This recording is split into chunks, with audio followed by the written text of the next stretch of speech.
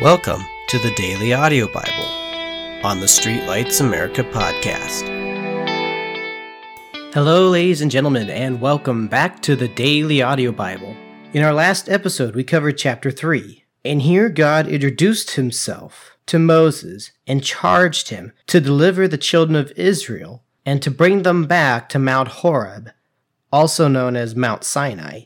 And after that, they would continue to the land of Canaan, the land that God had promised to them through their fathers before. Of course, Moses is very uncertain about this decision and does not trust that he will be received.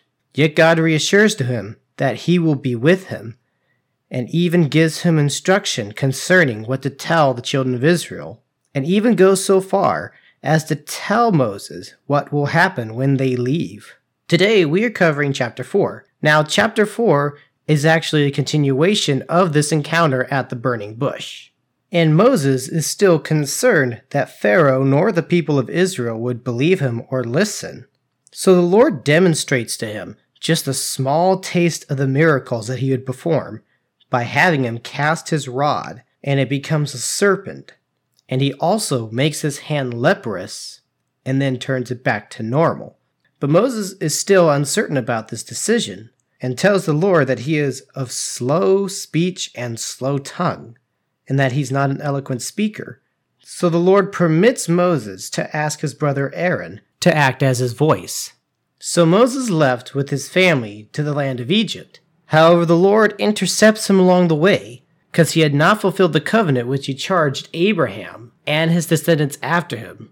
After the matter was settled, Moses continued to Egypt and met with his brother, and spoke to the children of Israel, at which they rejoiced and worshipped the Lord. So without further ado, let's begin. Then Moses answered and said, "But suppose they will not believe me, nor listen to my voice. Suppose they say, 'The Lord has not appeared to you.' So the Lord said to him, 'What is that in your hand?' And he said, 'A rod.'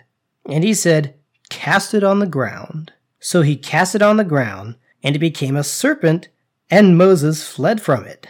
Then the Lord said to Moses, 'Reach out your hand and take it by the tail.' And he reached out with his hand and caught it, and it became a rod in his hand, that they may believe that the Lord God of their fathers, the God of Abraham, the God of Isaac, and the God of Jacob, has appeared to you. Furthermore, the Lord said to him, 'Now put your hand in your bosom.' So he put his hand in his bosom, and when he took it out, behold, his hand was leprous, like snow. And he said, 'Put your hand in your bosom again.' So he put his hand in his bosom again, and drew it out of his bosom, and behold, it was restored like his other flesh.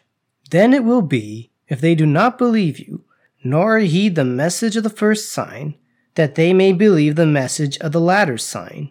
And it shall be, if they do not believe even these two signs, or listen to your voice, that you shall take the water from the river and pour it on dry land, and the water which you take from the river will become blood on the dry land." Then Moses said to the Lord, "O my Lord, I am not eloquent, neither before nor since you have spoken to your servant, but I am slow of speech and slow of tongue." So the Lord said to him, "Who has made man's mouth? Or who can make the mute, the deaf, the seeing, or the blind? Have not I, the Lord? Now therefore go, and I will be with your mouth, and teach you what you shall say." But he said, "O Lord, please send by the hand of whomever else you may send."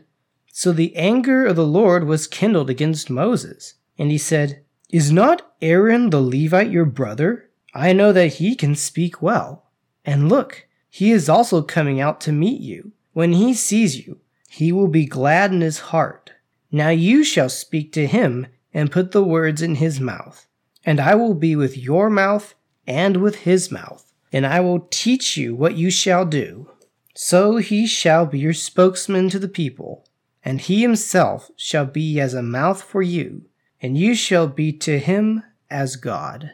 And you shall take this rod in your hand, with which you shall do the signs."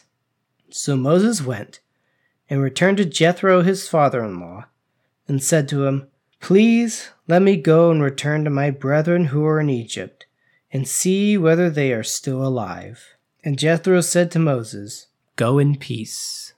Now the Lord said to Moses in Midian, "Go, return to Egypt, for all the men who sought your life are dead." Then Moses took his wife and his sons, and set them on a donkey, and he returned to the land of Egypt. And Moses took the rod of God in his hand. And the Lord said to Moses, "When you go back to Egypt, see that you do all those wonders before Pharaoh, which I have put in your hand, but I will harden his heart, so that he will not let the people go. Then you shall say to Pharaoh, 'Thus says the Lord, Israel is my son, my firstborn. So I say to you, let my son go, that he may serve me. But if you refuse to let him go, indeed I will kill your son, your firstborn.'" And it came to pass on the way, at the encampment, that the Lord met him and sought to kill him. Then Zipporah took a sharp stone and cut off the foreskin of her son and cast it at Moses' feet and said, "Surely you are a husband of blood to me." So he let him go. Then she said, "You are a husband of blood, because of the circumcision." And the Lord said to Aaron, "Go into the wilderness to meet Moses." So he went and met him on the mountain of God, and kissed him. So Moses told Aaron all the words of the Lord who had sent him, and all the signs which he had commanded him. Then Moses and Aaron went and gathered together all the elders of the children of Israel, and Aaron spoke all the words which the Lord had commanded to Moses. Then he did the signs in the sight of the people. So the people believed, and when they heard that the Lord had visited the children of Israel, and that he had looked on their affliction, then they bowed their heads and worshipped. And that will conclude today's episode. As always, I want to thank you all so much for listening, for spending some time with us today. But more importantly, spend some quality time with the Lord. The Lord loves you, and that is not something to be taken lightly.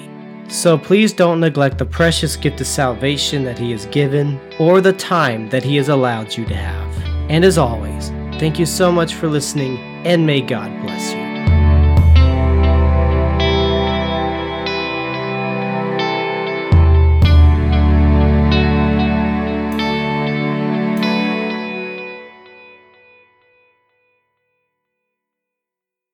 But Moses is still very unconcerned about this